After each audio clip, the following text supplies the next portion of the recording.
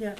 So after that, you worked with TMB, and you were both artistic associate and an actor with the company. Yeah. So you would have toured the province. Yeah, I did a lot. With productions actually. and all that stuff. Yeah. What was touring like in New Brunswick? I guess generally, maybe TMB specific at that. Well, time. with TMB, it was marvelous because, you'd have a company manager. Warren Maddox was company manager at one point. There were a lot of different people who were. I've lost all their names right in that moment. But they would come back I'll phone you later, right? In the middle of the night, tell you the names. But Warren Maddox was company manager and for a long time. And for a while, he and I shared an office too, which was kind of fun. But it was so well done. You just got up in the morning, checked out of the hotel. We were supposed to be checked out of the hotel in the parking lot with your bag ready to go. And you got in the van and they took you where you were going and you showed up and you did your job and then you went back to where you were staying and probably partied a little bit and had a ball. And what were the audiences like in those communities? Well, when it was different at different times, eh? But, I mean, when I was first working there, all the time I was there as an actor, there were committees in each community and they would always have a party to host. Laurie Toner's from where? Grand Falls. Yes, because I remember she came up to go to one of those parties. Yeah. I think when we were on tour there. Anyway, there'd be a committee in each town, and they'd always have a reception. And the audiences were great, and the spaces were all different. And at the time, a lot of them seemed really well.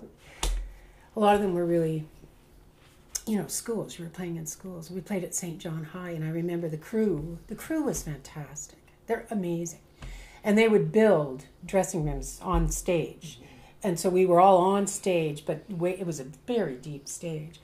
And so the show would be in the front, and then we'd all be in dressing rooms whispering backstage. And in one school, I can't remember where, St. Stephen, Sussex, somewhere, we were in the art room. It's my favorite. I love that because you could always see what the kids were working on. And in Chatham, in the basement that you had to walk through to get from one side of the stage to the other. It was really spooky. A great place for a horror movie.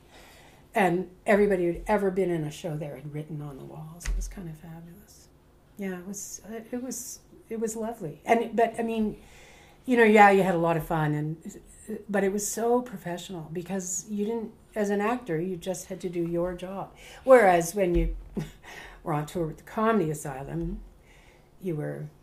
I remember Jim Gow once gave us each our own screwdriver so that we had to, with our names carved on the handles, and we had to unscrew the platforms every night and screw them back up as we put the set together. We had to, and one time when we were touring our show, have you ever been to Bombay?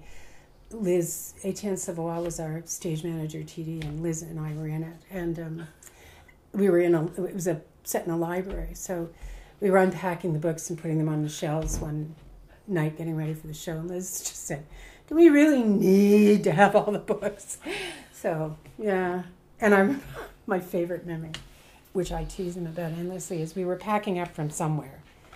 I think it might have been Fredericton, I can't remember, and Marshall was on top of the van for some reason at this door we were loading out of, and Vaughn and me and whoever were loading into the van all this stuff, and Jim just got in and revved the engine and took off. And there's Marshall, not very fast, but he just started moving.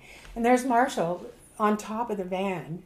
And I don't know if he was dressed like Lucien or if he was just stuck there, but he was on top of the van going, these young people today, they don't know what work is. He was like 30 at the time. I don't know.